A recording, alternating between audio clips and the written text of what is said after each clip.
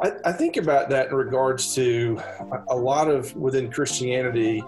I teach at King University, and I have students write papers, and they'll say things like, if people were more like Jesus, then the world would be a happier place. And I'm like, well, you have to unpack that for me a little bit, because Jesus became angry and turned over tables.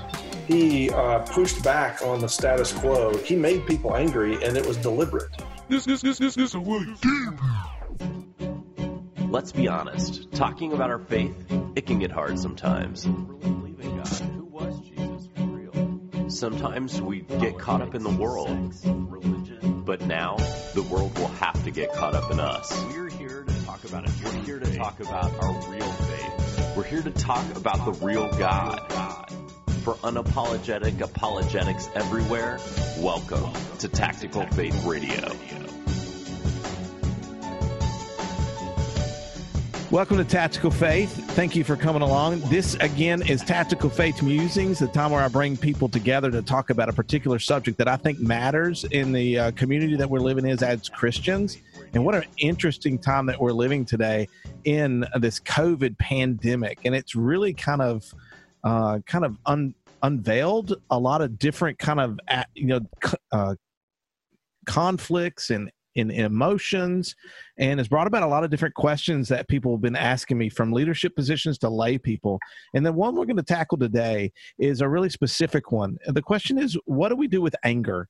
There's a lot of Christians out there right now that are dealing with anger issues or dealing with emotional issues. Just last week in Alabama, we were pretty angry and temperamental over the fact that we had been locked down for a couple of weeks, and we didn't feel like that our government was allowing us an opportunity to get out and I guess use our freedoms to do the things we were used to. So I decided to bring along guys like I do to talk about this issue. And I have Dr. Mark Hutton here today. He's done a couple of podcasts with me before. He's from Bristol, Tennessee, went to seminary with me almost 20 years ago. He's a Presbyterian minister. He actually works as what was it, Mark? It's not a city council. What is it? Commissioner. It's what? A county commissioner. So he went from an ordained pastor, and he still is, to actually, I remember the day he called me and he says, I'm going to run for county commissioner. And I thought, he's the only person that I know personally that's ever run for anything.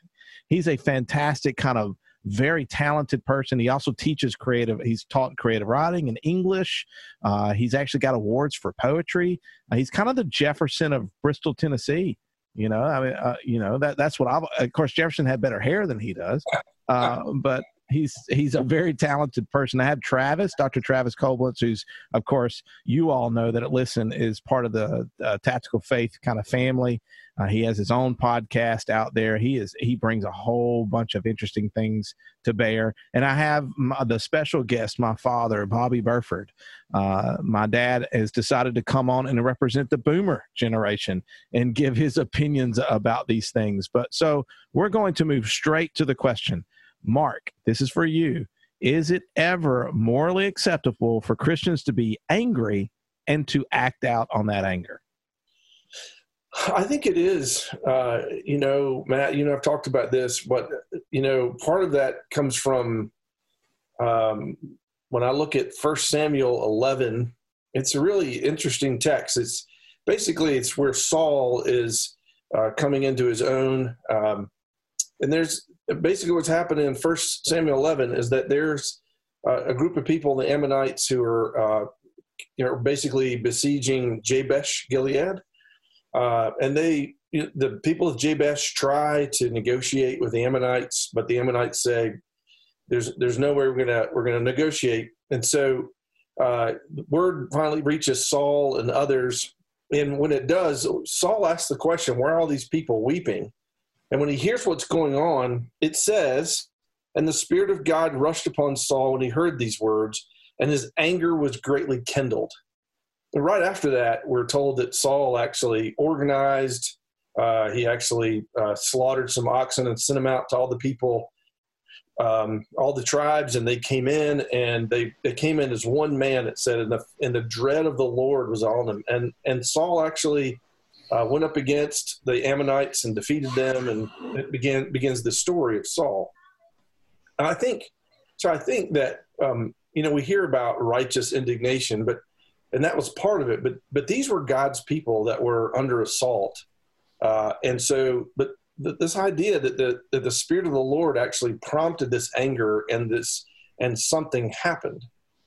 I think about that in regards to a lot of within Christianity.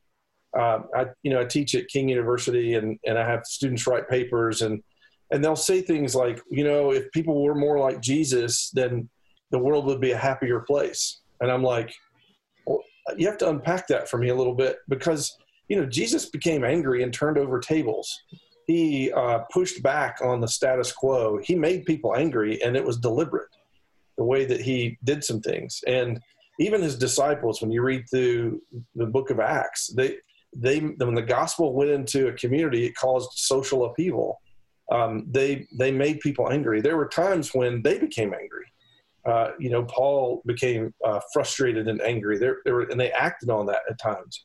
So I think that there's enough biblical evidence to suggest that it's right in times for Christians to not only be angry, but to act on that anger, not to be sinful, but to engage. I mean, I think about through the ages. I think about the civil rights movement.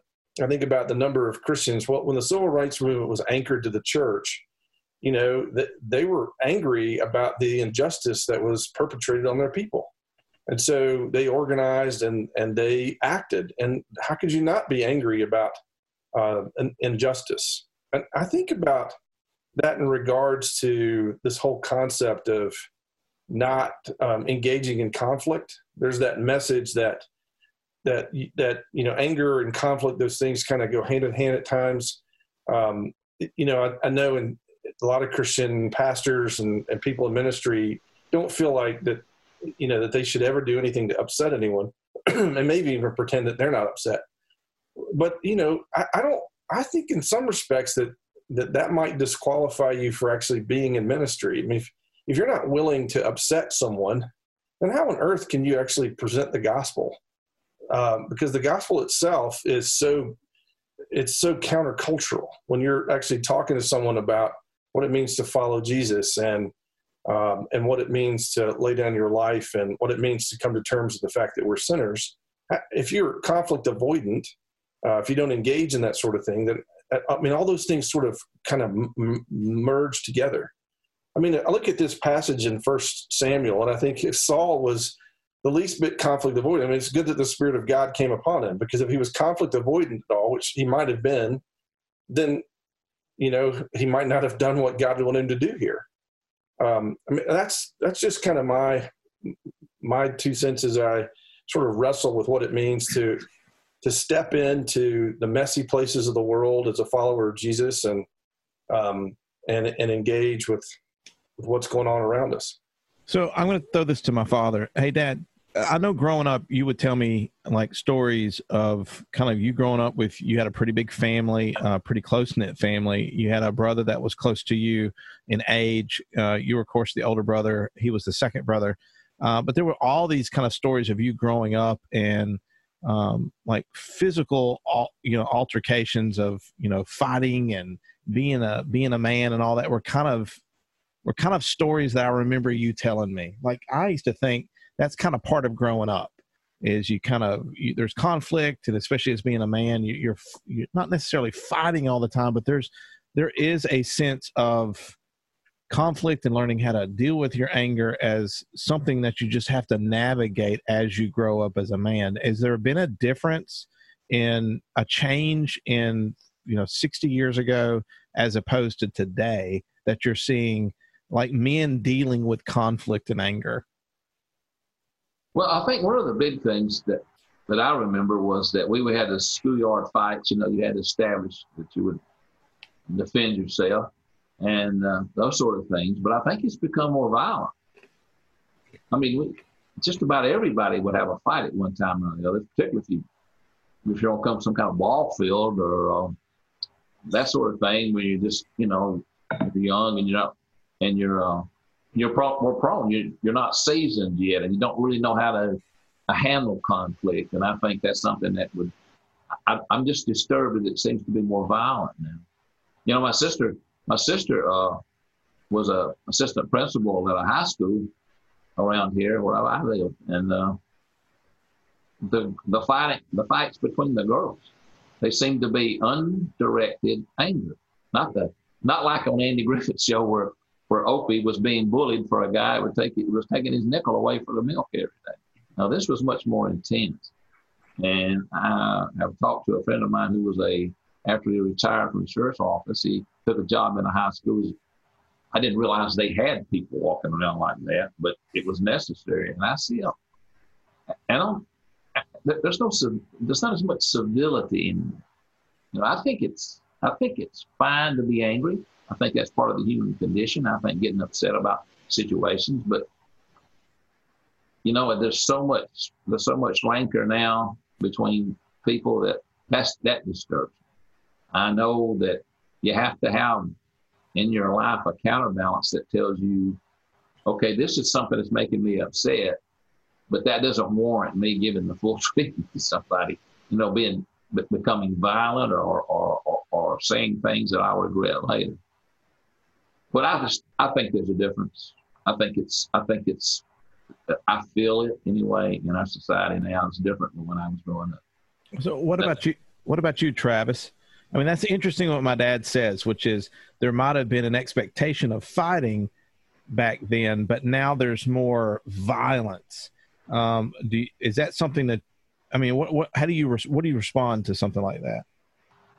I wonder if, like, I'm trying to put these two things together that Mark and Bobby have both talked about, like the idea of conflict avoidance seems to be driven not by, let me invoke Nietzsche here if you'll allow me for a minute. He talks a lot about how people who are, for lack of a better word, weak, and he doesn't necessarily mean physically weak, he just means they're fearful of conflict, right? That's their primary thing, is they don't want to deal with conflict. They're still angry. Like, it's not a question of whether you can be angry, whether you're allowed to be angry or not. Everyone gets angry. The question is, how does it manifest? And he says there's two ways that anger manifests. The first way is sort of the barbaric way, right? So a couple of guys go out, they get in a fight on the schoolyard, then afterwards they go hang out together, right? And that's kind of how that stuff sort of worked out. It's almost like the anger just had this explosion and then it's spent. But there's those who, what Nietzsche describes is just, they're fearful of conflict, or they're fearful of conflict. So they just avoid conflict at all costs. And then the anger just starts poisoning them. And he uses the French word ressentiment, which is resentment. And he talks about how it poisons them. But nevertheless, they define their lack of activity, their lack of doing anything, they define it as virtue. So we're patient because we don't, we're forgiving, which means we hate you, but we don't do anything about it. We're compassionate, which means we just care. We just care for people who are hurt, right? We don't care about the other people. Maybe we shouldn't, but it seems like the primary thing this is sort of changing the subject. Maybe I can just mention this because one of the things that you said, Bobby, that was really interesting was that the fights were driven by an undirected anger, or they were kind of driven by undirected anger. Whereas it seems like anger largely arises as a response to injustice, right? Somebody's trying to take your money or, whatever. And you respond to that. And I think this is drawing from Aquinas, but it's basically saying something like this, that anger becomes wrath, the sin of wrath, when it's at the wrong person, by the wrong person, in the wrong proportion, in the wrong manner, with the wrong end, without reason. There's the undirected, for the sake of vengeance rather than justice or restitution, or with the absence of love. So there's a whole list of qualifications. If you want to get your anger right, you got to meet all these qualifications. It needs to be the right person, to the right proportion, the right amount, all this kind of stuff. And it seems like today we're just angry. Like, it seems like everyone is looking for a reason to be angry. Does that make sense? And I feel like I'm waiting for someone to cross me so I can get enraged about it. That's what I feel like is because we don't seem to have the morality or purpose that directs our anger correctly, right? When we see an actual injustice, we get angry and we get sort of excited about it. That sounds a little terrible, but we get happy to see an injustice because now I know I can be angry the right way. But I think we're hungry for injustice because we're hungry to have a good reason to be angry. So, I mean, that's really cynical sounding, but that's just kind of how I am. So, what do you think about that, Mark? I think that's right. It sounds right. I mean, Aquinas, it's hard to argue against Aquinas. But I don't know. I'm thinking about my own experience within just, I mean, my thing sort of sits up within the church itself, because I often think that, you know, I've been a pastor now I've been in ministry now for almost, I don't know, since I was 23 and I'm 50. So a while. And, you know, I've seen that the knee-jerk reaction of the Christian community, church community in particular, is that you can't be angry. And it's just sort of peace at any cost, sort of status quo. And what it's done over the years is it's made us inconsequential in many respects. Like we don't matter in the community because the community is looking for something that speaks up, stands up, and sort of shows what is it right. So often, because I think because there's this lack of understanding about it, it's okay not only to be angry but to act, as Travis, as you're saying, that sort of these criteria, that you're not just moving towards wrath, or you're not just mad because you're just looking for an opportunity, because you're looking for injustice, and you want a reason to be angry. But there are lots of reasons to be upset and engaged and actually active in doing something, all across the board. And that's actually part of what it means to sort of live out what it means to be a follower of Christ. And that's been, I mean, that right there has gotten me in more trouble because I refuse to sort of sit back and go, yeah, it's okay that you were just a complete jackass to that person. I'm going to capitulate. But what I see is that you've got a lot of people that are ordained within various churches, in particular mainline denominations, which I am in the mainline PCUSA as a conservative. And I see often like, man, you're just capitulating, rather than sort of saying, no, that's probably not right. You're capitulating rather than stepping into the conflict, because we've been conditioned within the Christian community to say, no, conflict is bad. Anger is bad. We shouldn't do those things.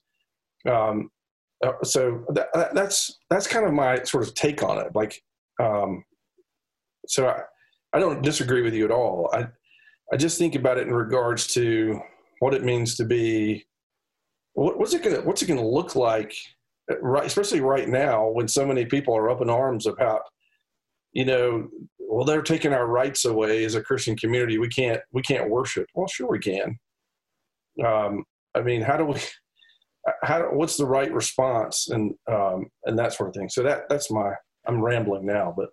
No. So while we were talking, Shannon came on. Of course, Shannon's our creative director and brings a lot of stuff to the table. Shannon, me and you talk a lot. We text more than we talk. But you always you have your finger on the pulse of the culture. Travis said something, I don't know if you heard about, he just feels like, and my dad made a point to it as well, that our culture seems very violent, very angry. Is that something that you pick up on as well? Yes. I think that there is can you guys hear me okay? Yeah. I'm just coming on, so I want to make sure that's okay. Okay. There is this idea that we want to kind of say what we want to say and drop the mic and then move on. Everybody unilaterally takes what we say as gospel, right? And I think that these things are so much more complicated than that, obviously. I mean, this is the conversation that we're having. You know, I was coming into this conversation, I'm thinking about David, right? And I don't know if you guys have touched on David or not, but, you know, David was a man after God's own heart. David loved passionately. David loved many women. There were problems with many of the things that David did. But at the end of the day, David was a man after God's own heart. And so within that rubric, as Christians, are we willing and able to stand against a cultural flow? I mean, like, so there's some complicated things here, right? So David was submissive to the will of God when it came to Saul, right? David did not act against Saul, who was the authority over his own life, right? But yet David did honor God in that situation, right? So within Christianity, I've been within the way that I've been thinking about it recently, you know, it's like, what are beautiful things, right? And our beautiful thing, like Jesus is the most beautiful thing that we can see. Jesus is the most beautiful personification of what is God and what is man, right? Just to be really simple about it, I guess.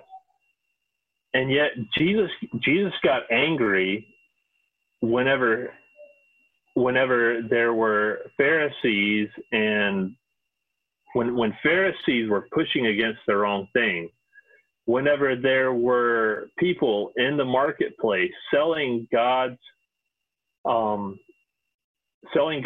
truth as if it was a commodity, right? Jesus overturned tables. So there's this thing inside of my mind that I'm trying to fight the beauty of God over and against his anger. You know, I feel like it's a fair question. How do we deal with that? I don't know. I mean, I'm sure that's what you guys have been talking about. I'm late on this conversation. I apologize about that.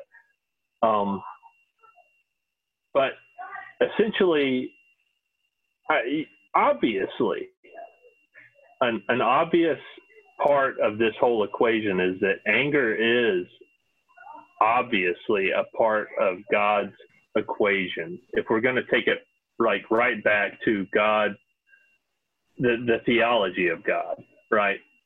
God is angry at many points in time with the people that he loves, right?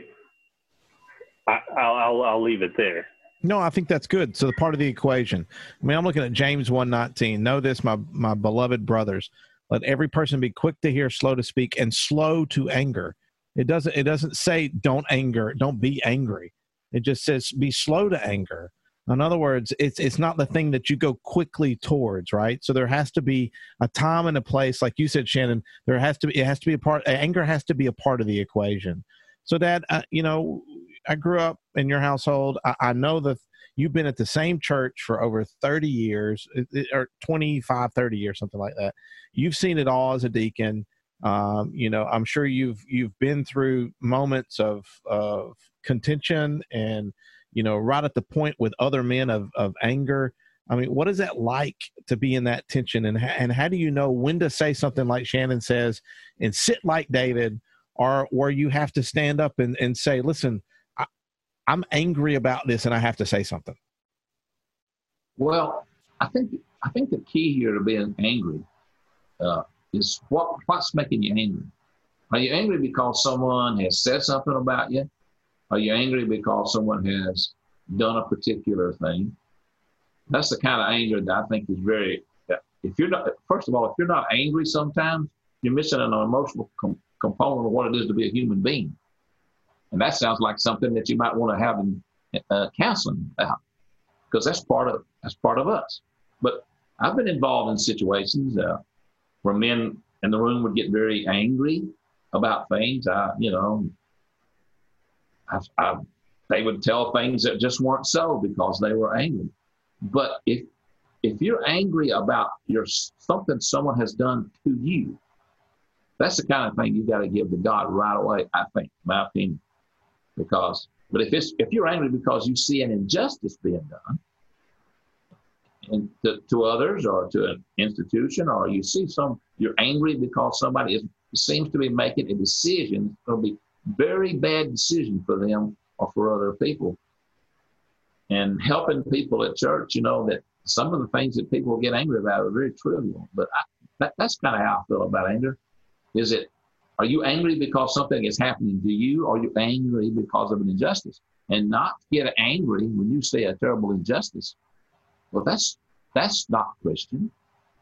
Christians are supposed to be advocates for people who are being attacked for some reason, or if you see something going on in your church, and that's a very difficult thing. When you get angry at church, you can cause a lot of damage if you're in a place. And you guys, any one of us could see a place where we could cause a lot of damage. So give that anger to God first, and be sure it's not because of something that's happening to you, but it's because of an injustice that a Christian should stand against. Yeah, Matt, you're muted. I'll take that part out. So let's go back to 1 Samuel 11 then, where it says Saul heard the words, and there's a big complex story behind this. But like Mark said, Saul heard their words of his people, and then the Spirit of God came upon him in power, and he burned with anger. What do we do with that theologically, Travis? And then we'll move to Mark again with this.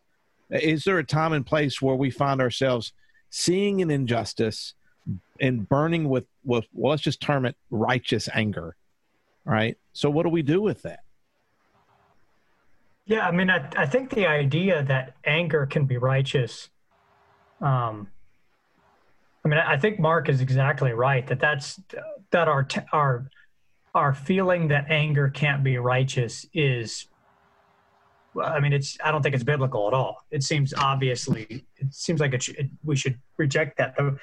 What we're concerned about is how is anger used rightly, and why is it that, and how does anger become corrupt within us, right? So for God to be angry, when it describes God as angry, well, I'm guessing that God is directing vengeance at the right person. He is the right person to be angry. He's doing it in the right proportion, in the right manner, for the right end, with good reason, and for the sake of justice and restitution, and with love, right? So God, all of God's anger is directed that way. The issue is we lack control when it starts to take hold of us. And so we tend, and I've noticed this. In fact, I had an interaction over Christmas break with my family, and something had happened and caused one of the people in my family to become angry. And you'll notice that your anger becomes, when you're angry, anger is almost indiscriminate, right? If you bump your head on the cabinets, why are you angry? Well, you're angry because you're an idiot for bumping your head on the cabinet. But then you punch the cabinet and you say something nasty to your wife and you kick your kid as they're walking by, right? Because anger just wants to hurt, like our anger does. And there's a point where there's something almost admirable about a couple of guys going out and throwing some fists around, and then the anger's spent and gone, right? But there are times, so the danger, I think, is something like this indiscriminate nature of anger.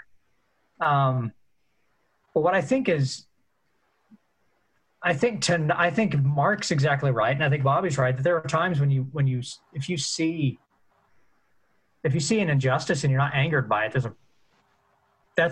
you lack an emotional. Our emotions are signs that there's something there, right? Our emotions are actually hold an epistemological value. They're a declaration that there's something going wrong. It's just that anger tends to become indiscriminate, and we begin to wallow in our anger. Like that's sort of the issue. But it's both sides, right? Because if you never deal with your anger, it sort of bubbles. It kind of poisons you inside, and you become kind of a passive aggressive, resentful person.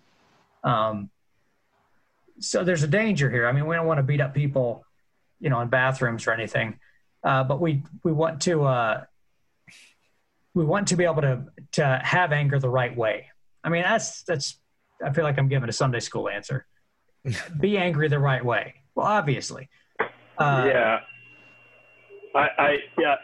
There is. I mean, obviously. I mean, there's a little bit of a Sunday school answer there because we do want to be angry in the right way. I mean, anger is all throughout the Old Testament. That we should be angry and sin not. I wonder sometimes, I think about going back to the theology of God, right? And we as Christians, we don't think about God as being kind of a pantheistic infinity, right? We think about God as being a personal infinity. And so if God is a personal infinity, then it brings a different dynamic theologically into this whole situation because God is personal. And the way that God relates to us in a personal way, in a way that is perfect, a perfect being theology. I'm probably stepping outside of my own zone here a little bit because I'm not a theologian, but this idea that God can be perfectly angry and be perfectly personal with the individual that he is angry with, which is different than a pantheistic kind of attitude towards God. It brings a different dynamic into who God is and brings a different dynamic into how we respond to anger. It makes our theology, the way that we think about God, concrete in our own personal and subjective kind of musings, I guess you could say. And with that, I think that we can strive. We can strive to be angry. Not necessarily strive to be angry. We can strive to love, but allow the anger to come forth when the appropriate situation is there. Is that right? Is that wrong? I don't know. Well, then why are men expected to deal with anger differently than women? And any of y'all can come in here. Like, picking up from where Travis was talking, though, is this idea that, to some degree, a man who does not stand when injustice goes by or injustice goes and does nothing with it seems somebody who's weak, right? And now more than ever, it seems like we have a church that's looking for somebody of massive will that goes after something with great, almost like great wrath revealed, right? And to some degree, that's what President Trump represents to a lot of people, is somebody who's going after what they would perceive as an injustice. So this is the thing that's frustrating to me a little bit with a lot of the pastors that I see, and I can be wrong about this because I've never held the position of being a pastor over a large flock, right? I think this is what Mr. Hutton was talking about earlier. This idea that that we can be wishy-washy about things, and we can want to please the crowd. I think that there's this this innate desire within a lot of pastors to please as many people as possible. But at some point in time, you have to be willing to kick against the goad, right? You have to be able to kick against it, right? And with that, I mean, I would like to yield it back to somebody who's been a pastor. I mean, Tim, if I'm wrong about that, let me know. I mean, it just seems like that is one thing that's a little frustrating to me as a layman with a lot of what's going on right now, personally. I can tell you that in the research I did years ago and continued, conversations with pastors, most of them will tell you that they're conflict avoidant, which means that for some of them, they, like we'll hang out a cup of coffee or, just over the last few years, they're frustrated and angry as all get out. But they won't speak up. They avoid that, they internalize it, and they'll let something fester and go on until it's too late, because they've, for some reason, have been told and been taught that they don't have the right to speak up, or there's that. But there's also there's the fear, because their livelihood is attached to the people. And if they make the wrong person mad, man, it can really, it can create some major issues for them, financially. They can lose their job, or that person can leave. There's all those kinds of dynamics. But you're right. But see, from my perspective, Matt and I talked about this the other day. I think that actually disqualifies them for ministry.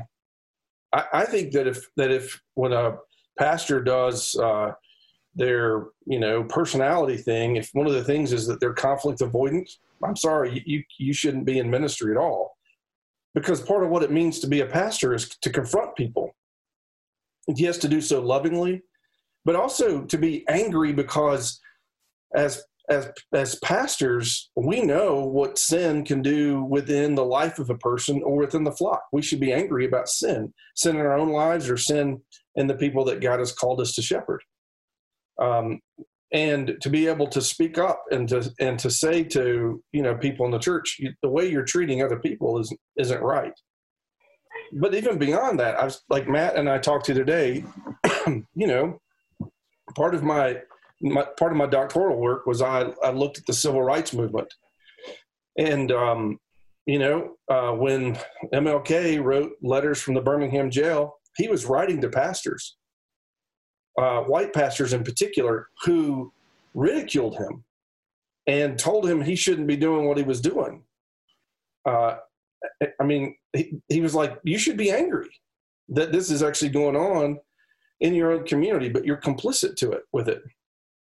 I don't know how many pastors I've had conversations with over the years who are complaining, will complain about a particular person within their congregation that's causing havoc.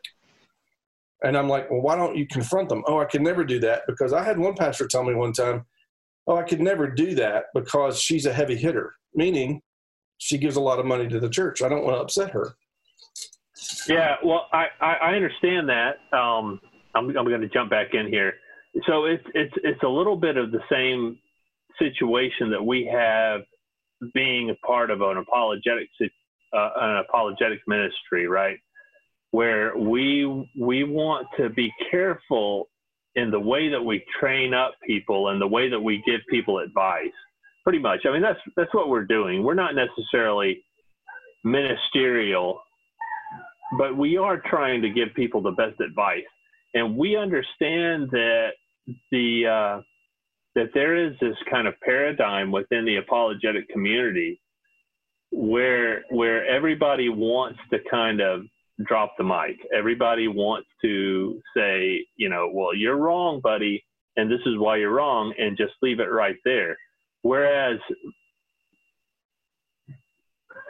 our conversations should be more maybe this is the right word, a little more, our conversations should be more persuasive so that we put the onus on the people who are actually dealing with the conflict, and we allow them to make their own decisions, right?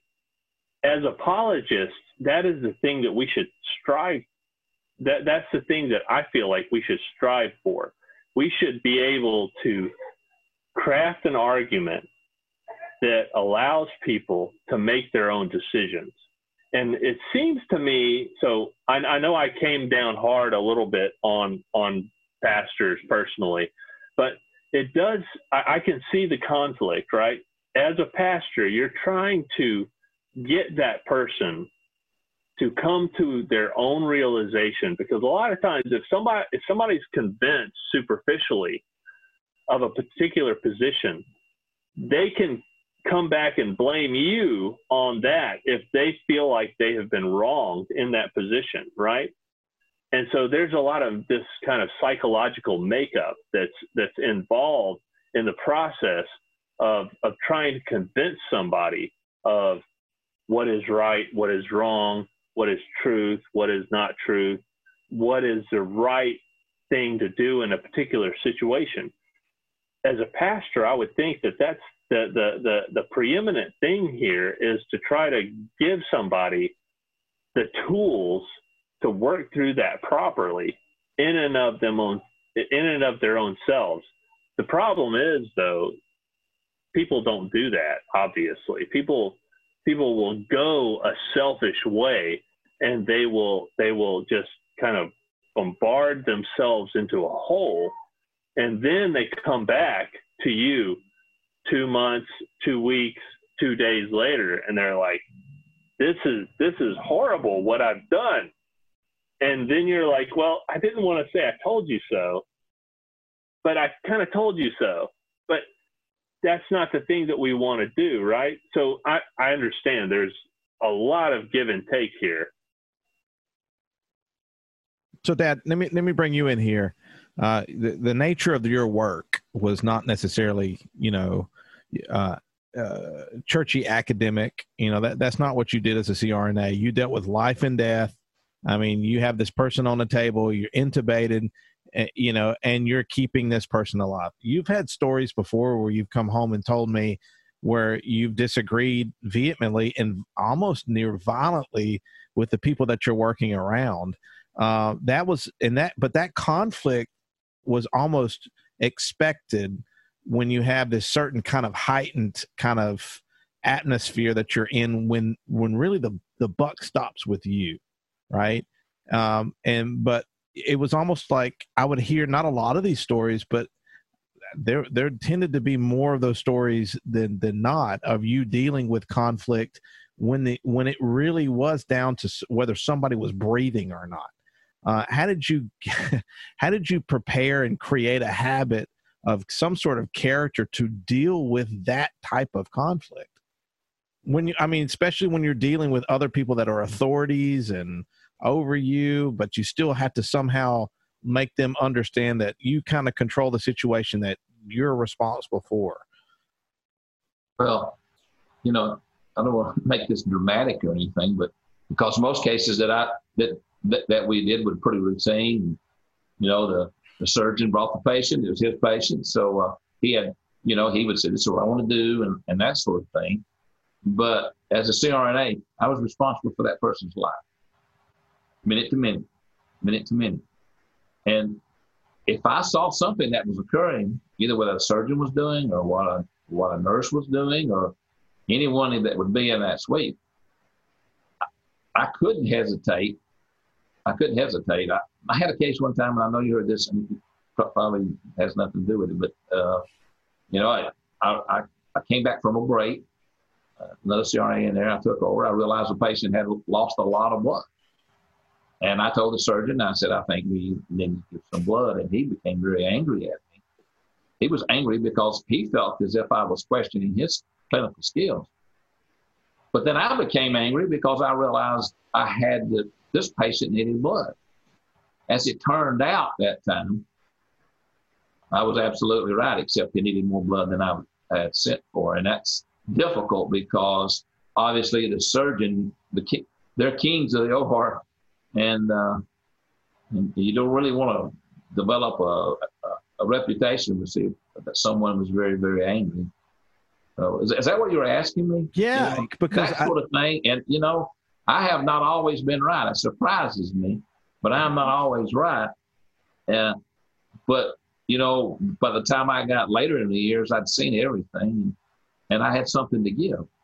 But I think if you want to watch pure anger, if you want to see pure anger, just do something to a child that their mother finds out. Now, that's angry of a different magnitude. And I don't think that's in any way should be unexpected, because that's something that God put in women about their children. And God put in women about their children that it's part of being a mother. You don't ever want to get between a mother and her child. That's a very difficult thing. So I don't want to make it about any specific thing, but, as far as abortion is concerned, and I understand the need sometimes for it. I understand I was there. I saw things. I understand situations but to see mothers so cavalier, and other people, not just women, but other people so cavalier about this thing, I think that's the great sin that we have in this nation. And you can't even talk about it. You can't even talk about it. And I get frustrated with that. But did I answer your question? I forget what the question was. I'm sorry. No, I think that's good. And I guess where I'm leading to that is, I think actually, just like love is a passion, anger is a passion, but both in anger and in love, you're laying yourself almost bare. Like we spend most of our time dealing with people in relationships with a filter up, right? That's just how we are. But when I'm thinking in a life when I've gotten really angry, right? Or, I'm showcasing a part of myself with no filter, and whoever's the object of that anger is seeing me when I was doing it right or doing it wrong, seeing Matt in his totality, right? In all his warts and all when I got angry. So I guess what I want to shift to and what I'll make a point of is understanding that you getting angry in a surgery room where we would say things are on the line is really the same kind of, don't you think, Mark, kind of the same kind of thing we're asking pastors to do, the same kind of importance that anger and conflict, when done right, can lay people bare and expose them and expose their sins. But we can't have that without conflict and anger if we're going to move towards restoration, if we're going to move towards spiritual formation, if we're going to move towards shalom. We need to have the same kind of importance in the church, which we don't have. Right. Because everybody wants to keep quote unquote unity, right? But if we're quote unquote finding unity all the time, really what I think we're saying to the world is we're not interested in change in our church, because we're not putting these things as important as two people like in a surgeon's room dealing with somebody's life. This is just churchy stuff. So let's just all get along. Does that make sense? It does to me. I mean, I know the guys from John F. Kennedy School for Government, Ron Heifetz and Martin Linsky, they would say that there's no significant change without conflict in any system. It doesn't matter if it's a church or a hospital or government or anything else. And if you're not willing to stir things up a little bit or turn up the heat in a system or engage in orchestrate conflict, there's not going to be any change. You're going to do the same sort of things. I mean, and I think everybody in church has experienced this, where you've got the folks that sort of throw their weight around, and it irks other people, but they don't say anything. They just sort of sit back. I mean, and some work that I've done doing consulting with churches and nonprofits, I hear that it's kind of this recurring thing. I mean, I know of one church in particular where there was a lady that she felt like that the pews in the church that were basically installed in the 1930s needed a new coat of shellac. So she shellacked them. And they looked terrible. And no one said anything to her. They were all ticked, including the pastor, but no one said anything. They hated it. I'm like, well, why didn't you say something? Oh, we didn't want to upset her. I'm like, but you're upset. So you just ate it. Like, but that's on this really small thing, but it speaks into every other aspect of the Christian life. Like, you know, people will be ticked. They'll be upset about some injustice that's going on in the world, but they won't do a dadgum thing about it. They won't get engaged or involved outside of just sitting in their own kitchen and complaining to their spouse about what's going on in the world.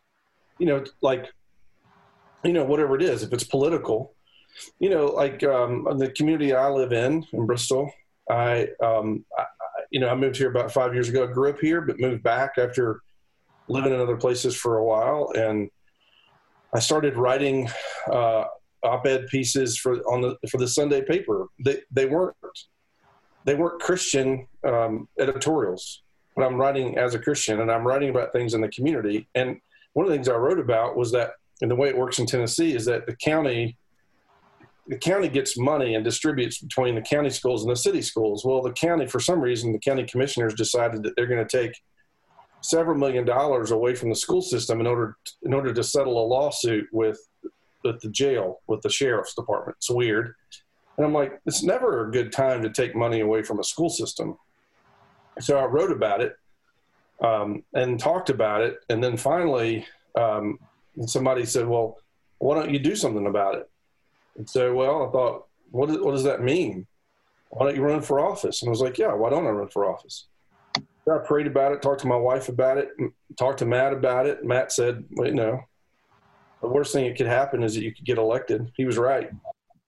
And so, you know, I mean, that's the thing. It's like, well, you've been writing about shalom for years. What does it mean to be shalom? It means that I work for, pray for, do everything I can to do this whole thing about human flourishing. That's what the mission of shalom is. And so, but the only way to do that is that I'm upset because God has placed this idea about what it means to live with biblical justice in the world. And so I can either sit back and not do a dadgum thing about it and just gripe and complain about it, or what Christians throughout the ages have done is like, I can do something about it. I mean, you think about throughout the ages when, you know, people would see, Christian community would see injustice in the world. They built hospitals to take care of the poor. They built schools to educate the ignorant, you know, all in the name of Christ. Well, what do Christians do anymore? You know, we carry placards around abortion clinics, but do we encourage people to adopt babies? Not enough. So like there's this sense of being, I'm angry and I'm going to do something about it. And I think that's the biblical idea of anger and justice. They merge together. You know, God has placed this, like I look about this in 1 Samuel. Something happened. God has placed this anger within my heart, and now I'm organized and I'm doing something about it. And I think that's the real rub, because we spend so much freaking time like looking internal into the church, and then we get caught up into these really ridiculously stupid arguments, and then we don't do anything at all. But I'm just like, who cares? You know, I got kids down the street who can't read and don't have enough to eat, and you're going to talk to me about, you know, somebody sat in your pew. I don't care. So, you know, sorry, I'm rambling on, Matt. So no, I think that's good. I apologize earlier. I think I called you Tim, Mark, but you're Mark Hutton, and I apologize about that. You should. His wife calls him different things too. So those can't be. If I can make another pun here, Matt threw you under the Shalom bus by telling you should run for public office, right? Yeah. I'm actually, I love it. I'm glad I did. So I would do it again. Well, hey, I appreciate all of y'all come together. I picked up a Spurgeon quote earlier. It says, a vigorous temper is not altogether an evil. Men who are easy as an old shoe are generally of little worth. Right. And that's what we're saying here, which is If you feel like you're angry towards a unrighteous evil, right, some sort of evil, then do something about it. You know, consult people in your community, pray over it. Don't let anger take you over. Find out if there are real injustices out there, and as an ambassador for Christ, go meet it head on. Sometimes that's with words, sometimes that's with hands, and sometimes that's just with anger. But let's hope that it's divine anger, right? And let's make a difference. If we're going to have a hum of anger in our country, let it be a hum of anger towards the sinfulness of who we are and what we've become, and really implore people to turn their heads towards Christ, the only hope that we do have, right? And we all want and look for a time where we're going to be together in the new heaven and in the new earth. But until then, Tactical Faith is here to help you think through these issues. Shannon's laughing because this is like a tagline now, right? We want to be here for you. I mean, we want to be here for our state and for the South. Come to tacticalfaith.com. We want to do more of these things. I think TF Musings are great. And of course, I have my own podcast, my individual podcast. We have some content that's being created through written podcasts. Mark Hutton and Travis have both written, and so has Shannon over the years. So please come on board. And if you're new to us, send us a line, send us a question, info@tacticalfaith.com. We're happy to answer any questions you might have, especially for an unbeliever. What a great time to get into a conversation about all the things that are going on in the world. I'd love to talk to you about my Lord and my Savior, Jesus Christ. Thank you so much, guys, for coming on, and we will talk to you all later.